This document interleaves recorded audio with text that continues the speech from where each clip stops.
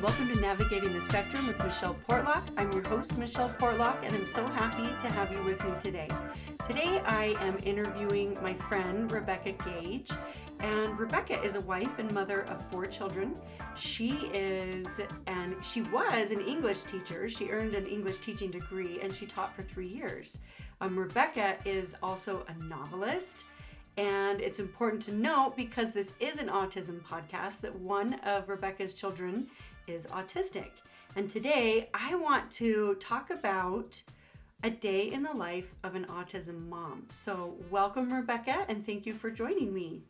Thanks. It's nice to be here. Oh, I'm so excited. So Rebecca, I called her to talk to her about something non-related to this, and we just ended up talking for a long time. She's really easy to connect with. So I'm so happy that she said yes when I asked her if she would join me on a podcast, because she just has a lot of great experiences. So Rebecca, tell me about, what does your life look like on a day-to-day basis? That's kind of a loaded question. We were kind of mentioning this before, so let's dial it back even more. How has your autism experience evolved over the years? Okay, so we're going to have to go way back. So we got the diagnosis when my son was, he was 2.5 and he was nonverbal, and he wouldn't make eye contact, but he was our oldest, so we didn't know that he had special needs. So we got him diagnosed, and there were lots of worries about, is he going to be verbal or not? Because if they don't talk by 3, then that chance decreases. So we got the diagnosis and shoved him into so much therapy. It was like I'd been inducted into the secret club that I had no idea about, because I felt as a young mom that it was like vultures just invading my life. Mm-hmm. But it was the early start people, and they were trying to help. So they did speech therapy and ABA therapy, and we were lucky, and he was verbal. Mm. And now we can't get him to shut up. Ask him a question about Star Wars and he'll go on forever. But yeah, so he was in a lot of that. And then just because we were young and poor and government cut out at, school age, they sent him to preschool because that was the only way he could still get services. And so then, and we've moved around, but it's kind of evolved. It's evolved through the years. Mm-hmm. So right now, what it looks like is he does go to mainstream school. You should know he's really high functioning. Mm-hmm. Like if you look at him, it doesn't look like mostly that he's just quirky. Mm-hmm. So I get him up and I sit in his room. I'm like, Jackson, go brush your teeth.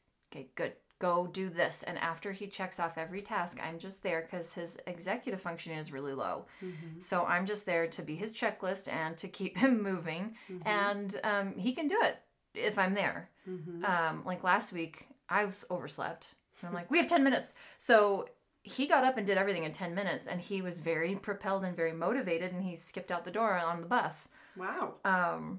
Yeah, so that's really good. Yeah. However, if I'm like, Jackson, go pick up the dog poop in the yard, mm-hmm. it's a meltdown. Mm-hmm. It goes to a meltdown. And we've had stuff like, I don't want you to think that, oh, he's high functioning, everything's great. Because we've had meltdowns where I've had to drag him into his room, and we have a lock on the outside of his door because mm-hmm. he wanders at night and eats food and is unsafe at night. Mm-hmm. And so that was an introduction this year. He has not always had a lock on the door of his room. Mm-hmm. So that's something where at the end of the day, we lock him in his room. And as a mom, that was really hard at the start. And now it's like, oh my gosh, this is great, because he gets to be safe in mm-hmm. his room. Mm-hmm. And I don't have to worry about him wandering, eating, choking, all these things at night. Mm-hmm. And when he has his meltdowns, which we've drug him into his room by the feet. Well, sometimes, let's be honest, sometimes these meltdowns they can be extremely physical. They can harm people around them. Yeah. So the fact that you're taking him to his room, it's to remove him from potentially harming other people and harming himself. Yeah. You're taking him to a safe location. And it does affect the rest of the family. The kids, the other ones, they're all younger, right? So they were getting really nervous. And so, I mean, it's hard, I'm sure, for them to see their mom manhandling their older brother. But then when we locked the door, there you can feel the tension just kind of start to go down for them. And then in an hour, when he's done with his meltdown, then I'm like, are you calm? He's like, yeah. I'm like, okay, let's talk. And then we can open up the door. Yeah. So that's just one part of it. But currently, he's in 30 hours of therapy, ABA therapy a week. So he goes to school from 7:30 to 11:30. And then I drive him to therapy and drop him off at center. Or we've got ABA therapists who come in to the house for 6 hours. And then he's also got music therapy on Fridays. So he doesn't go to school on Fridays at all. And I mean, right now the podcast is being like during COVID. So there's some instances where it's like, well, education's just out the window this year. Let's focus on behavior because we're all over the place with education. So he doesn't even go to school on Friday. He goes to music therapy and then speech and then occupational therapy. And then we do 6 hours of ABA therapy. And he loves it. He loves it. Yeah. He loves the structure. Yes. He loves, okay. Because I asked him, I'm like, Jackson, I think my brain would hurt going to school for 4 hours and then doing therapy for however long. And they're getting him to do things that he doesn't like. Like they're non-preferred activities. And so I'm like, and he's like, I love it. He's like, it makes my brain feel good. Oh. Yeah, I'm like, okay, well then I'm just going to keep going and adding more therapies as we can because if it makes your brain feel good, then that's awesome. Yeah, and I also love that you're taking the time to ask him how he feels about it because, you know, some autistic adults will say, my parent thought they were doing the best for me, but they didn't ever ask me. You know, so I love that you're taking the time to ask him and listening to what he has to say. There's been some really surprising answers. Like he does self-stim a lot and it comes as like this hop, skip, bounce and he kind of knocks himself against one wall and then hops to the other side of the wall and knocks himself gently against it. But he's still creating that. And I'm like, what are you thinking? What are you feeling when you do this? He's like, oh, I'm always happy. Like, you're happy when you're doing that? He's like, yeah, I was thinking about Star Wars. And then I'm like, okay, well then now I know when he's stimming out, he's okay. It's not that he's overwhelmed, but that may be different for another kid. Yeah, it may be. You know, my son, who's the same age as your son, who's also autistic, he is a pacer. And I've talked about that before on this podcast, but so where your son is doing hop skips, my son is walking around in circles and he has his music blasting in his ears. And I used to think there is no way he's thinking about anything right now because he's going around and around and the music is so loud. Mostly it was the music, but he actually has told me that's the way he processes information. Interesting. And I asked him, he said, no, this is the only way. This is the best way for me. And so he'll be studying for a test and I can hear the music playing through his AirPods and around he goes. And I'm thinking, he's getting smarter. He's getting smarter. Every turn. Every turn. So is he reading? He is, sometimes. And sometimes he is reviewing out loud in his mind, but the music's playing in his AirPods. So it's just so, I that would not work for me. No, I wouldn't work for me either. Because it would be too much. It would be overload for me, but it works really well for him. So, that's interesting. Isn't that interesting? That's cool. It's kind of unique. So what did you learn about all of these therapies from when you started to where you are now? Because it sounds like you were in this, you know, you said they came in and you felt like they were vultures. What did you mean by that? Like, what did that look like? Well, because it was scary. From diagnosis, and that's a whole nother podcast, is how to process the diagnosis and then how to move on. Because it changed my parenting. Oh, it does. It absolutely. Because you learn to break the social rules that you as a neurotypical understand. And with my son, I can the only way to talk to him about how to sometimes be a good social citizen is to break all those rules and say, that was uncalled for, that was hurtful, or when you do that, it makes me uncomfortable. And I mean, yeah, that's not really, I mean, in today's society, you can say that, but it takes a lot of guts still to say that, and because you can expect a fight. With him, it's, okay, and he's done. Or he just needed that very concrete sentence to hold on to. And of course, I'm going to repeat this sentence a billion times until either the ABA therapists do it or he gets on the train. But yeah, so it felt like as a young mom, they're like, hey, we got to have people in your house. I'm like, what? You have to have people come into my house?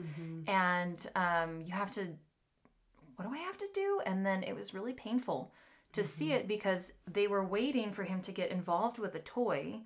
And then they would take the toy away and they would hold it up to their mouth so that he could fixate on the toy, but then also he could see their lips moving.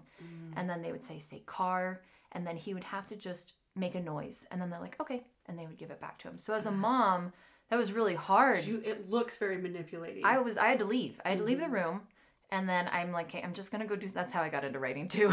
I'm like, I need something else.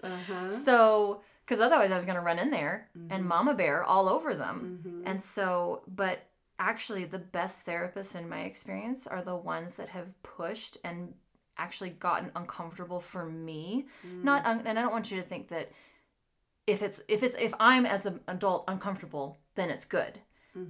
But it's that point where it's like, okay, that makes me uncomfortable as a protective parent, and I'm going to watch and I'm going to see, and if this isn't working out within a week or two, it's done.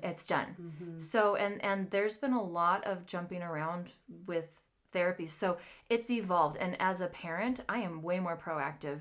For other moms who are like, well, I don't want my kid to get diagnosed. I'm like, in the back of my brain, it's their choice, obviously, but in the back of my brain, I've got alarm bells going off.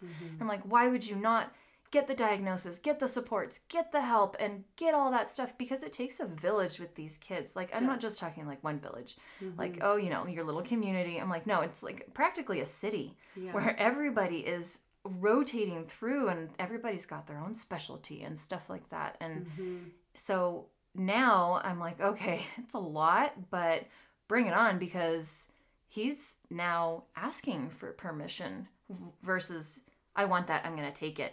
Now we're at the point now where it's just a couple steps more where he's like, Mom, can I have iPad time? Which is, I'm like, well, no. No, you can't. But now he's asking, as opposed to carrying around the iPad, shove it in my face, and then having a meltdown.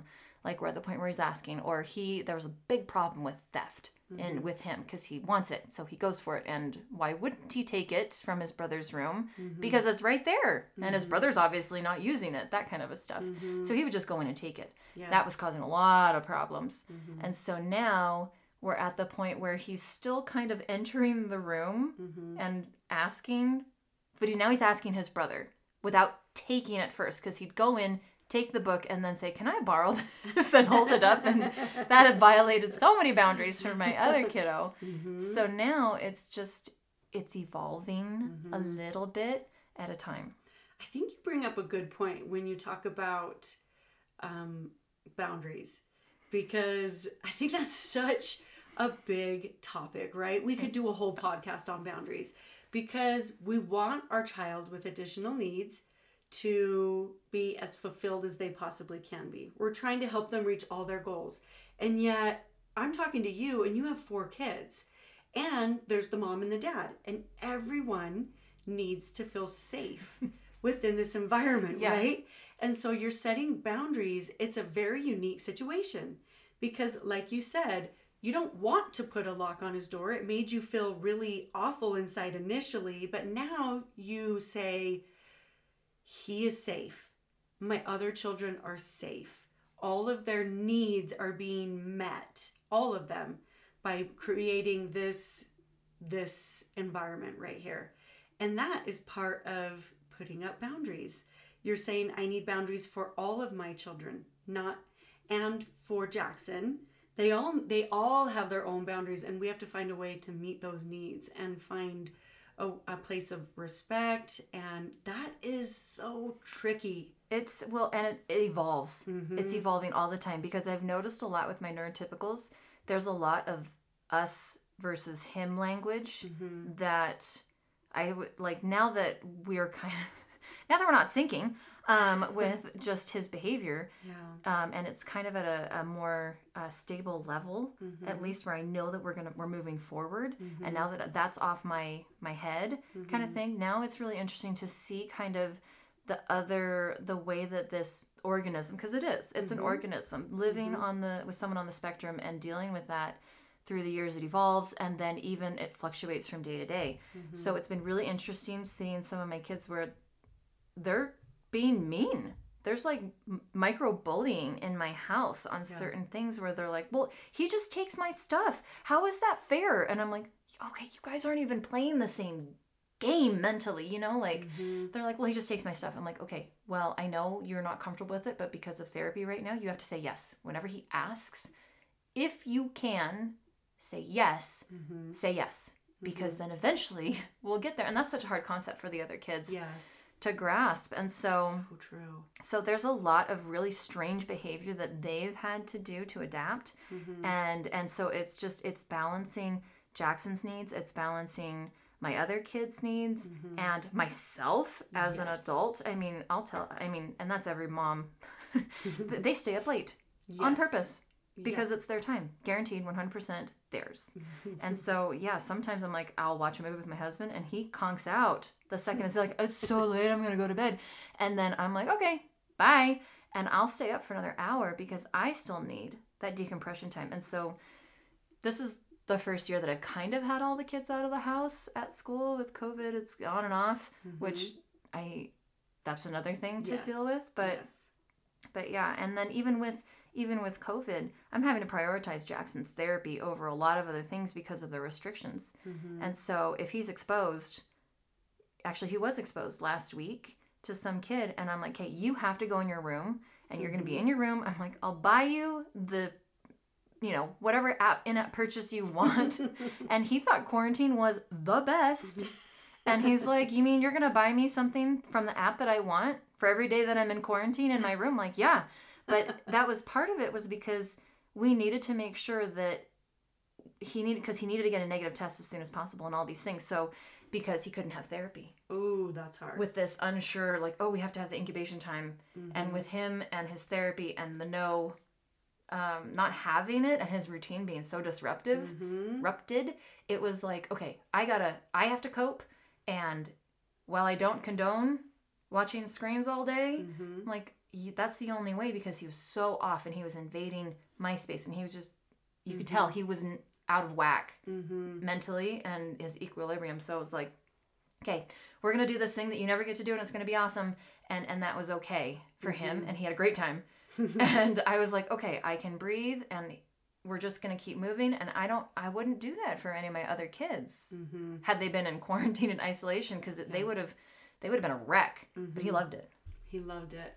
It just makes me think when I'm listening to you talk about this. So I have a 5-year-old, and she is the youngest by a long shot, our little trailer baby. And all the big kids, and we as the mom and dad, she has a lot of attention. But my 13-year-old doesn't really give her that much attention because he lives in his own world. And she has said on multiple occasions, he just doesn't like me. And I know, but so what I've done is first of all, I talked to my son about it. This is when you don't acknowledge her, this is how she feels. So it's again, stretching her and stretching him in ways to accommodate both. And then I ordered some books about autistic siblings, and I've read it to my littlest, and she says, oh, does my brother have autism? And I say, she said that? Awesome. And I said, yes, he does. Oh, so he just doesn't like to hug. And he doesn't, yes, that's right. And so I'm trying to teach her how he functions and why he has the needs he does. And that it doesn't mean that he doesn't like her. It's just part of the way he functions. And I'm trying to teach him that when he functions in those ways, it can come off a certain way to other people, to her. And so acknowledge her when she comes in the room. Say good night, say good morning. Give her a fist bump, that's... Maybe stretch yourself a little to both of them. So when we talk about boundaries, it also means finding a balance. And for us anyway, and it's not always pretty, but it's part of the process. It is. And that's awesome. And actually, it took us a while. So I wasn't sure when to tell my other kids, hey, your brother is not a neurotypical, like, and you don't use that. I'm like, yeah, your brother's not the same as you. Yeah, his brain is wired differently. Yeah. And so it's been interesting because it's actually been around age 7 or 8 that they start noticing, and my younger kids are self-aware enough to, and aware of their world to go, oh, or that's different. Or why does my brother ignore me? Why does he never want to play with me? That was the most recent conversation with my 8-year-old. And so then we got to sit down and have a talk. And then I found there's some really good picture books. And so I got a couple of those from the library, and she's like, oh, like it clicked. She's like, oh, so that's why he only wants to talk about Star Wars? Yeah. She's like, oh, that's why he only wants to play by himself sometimes? Yeah, that's why. Oh, okay. And she was totally fine. She was, we're going to come up over it again and again and again. Sure. And then from the sibling who's right below Jackson, and they're only a couple years apart, he's struggling with it right now because he's like, why does Jackson get so much stuff? Why does Jackson get all the attention? Why can he have a play date, which it's not a play date, it's therapy. But to my other kid, it's an adult who is dedicated to my son who has special needs. Yes. And so it's like, okay, well, let's talk. So you have to, I'm like, look, yeah, he gets an adult right now, and he gets to play games, and he gets to watch TV, and he gets to do iPad stuff, which are the rewards for his doing the therapy in the session that the therapist is granting. Yes. And I'm like, okay, let's talk. You are going to have probably no problem making friends. You're probably going to grow up and get married and have a relationship. You're going to have close friends. You're going to be able to travel. You're going to do this. You're going to be able to live on your own. And all these things that he is going to do because he's neurotypical. I'm like, oh, and by the way, you're always going to be able to run faster than your brother because he has motor coordination issues. I'm like, so I'm really sorry, but right now, this is the balance, And so it's being very, at least in our family, it's been really helpful to be really open. Very open. And open with my spouse, too, who works and has a very demanding job and who is not around for the little things. And so as the stay-at-home mom that's kind of working on the ground,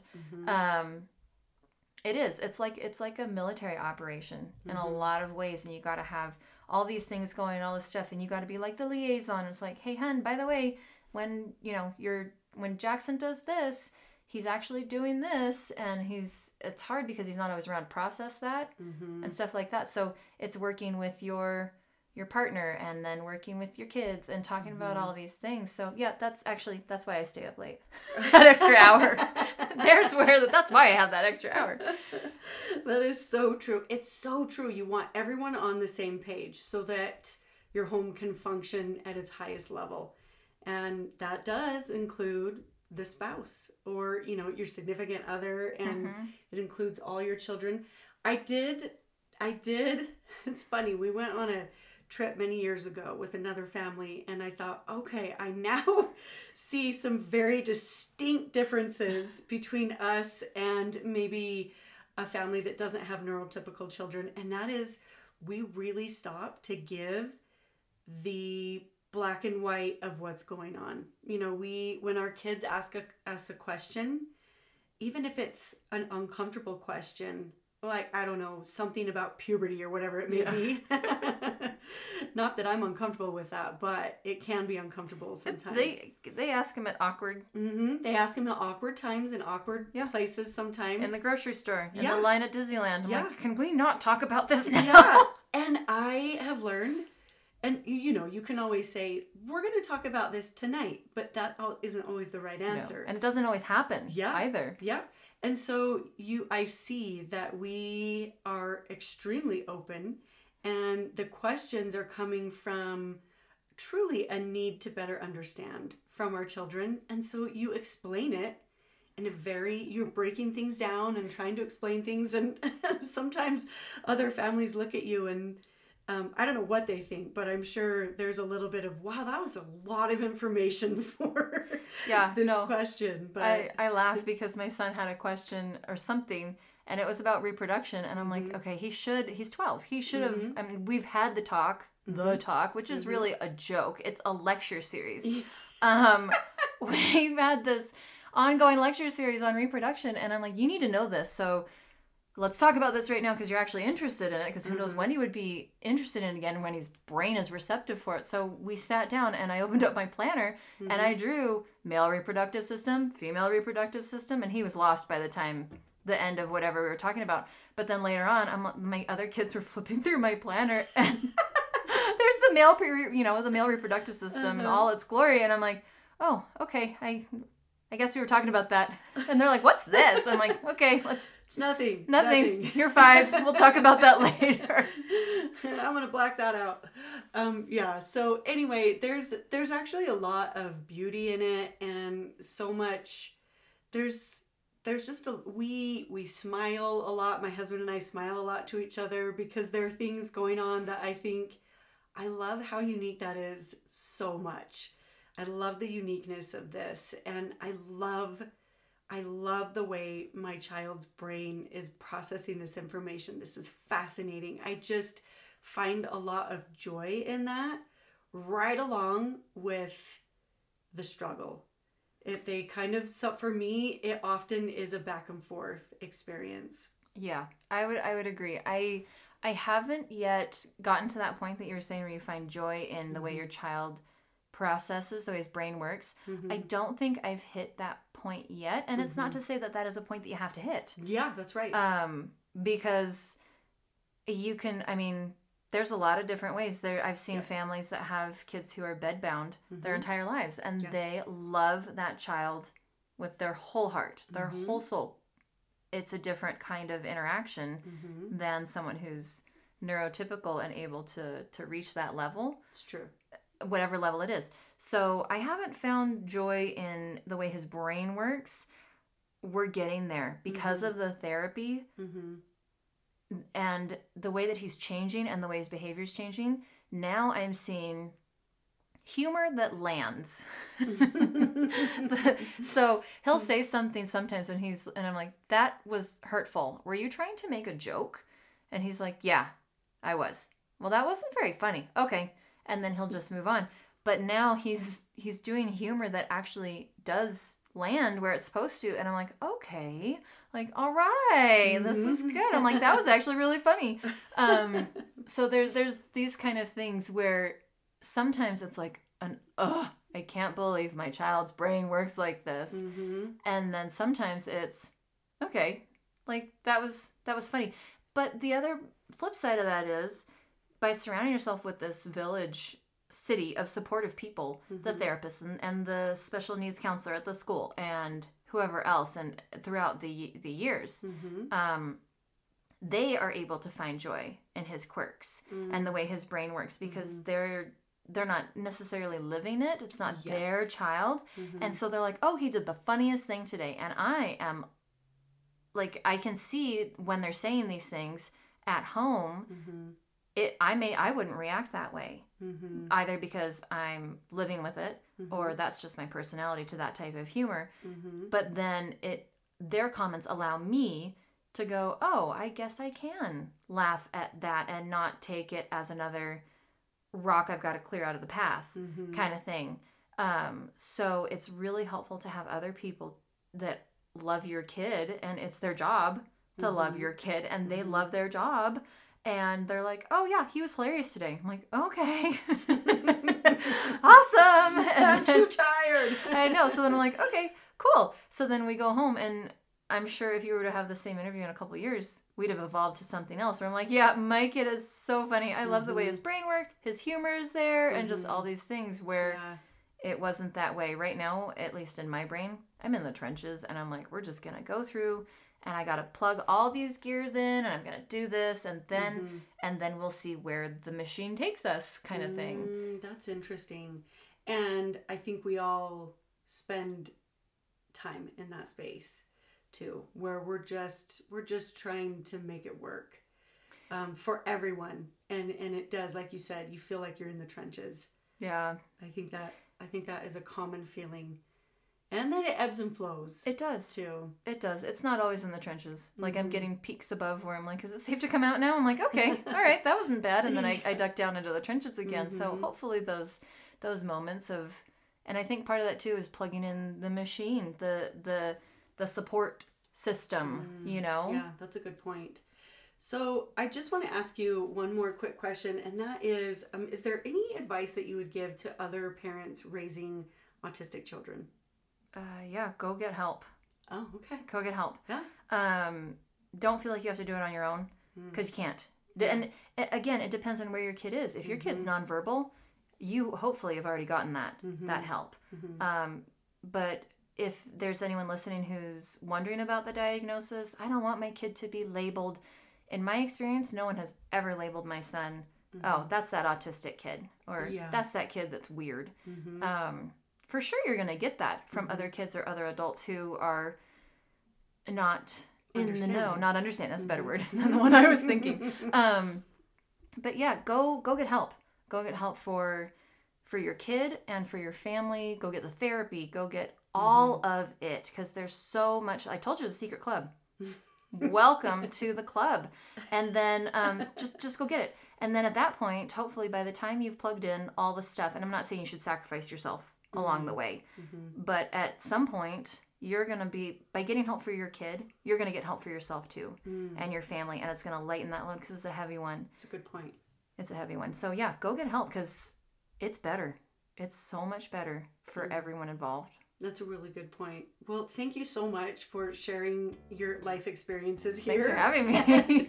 So to those of you that are listening, you can also follow me on Instagram, and I post some tools and resources, and sometimes just thoughts to lift your spirits. And it's navigating.the.spectrum. You can find me there. So go ahead and follow along. And when you follow me, whenever I post a podcast, you can find the link in my bio on Instagram. So thanks again.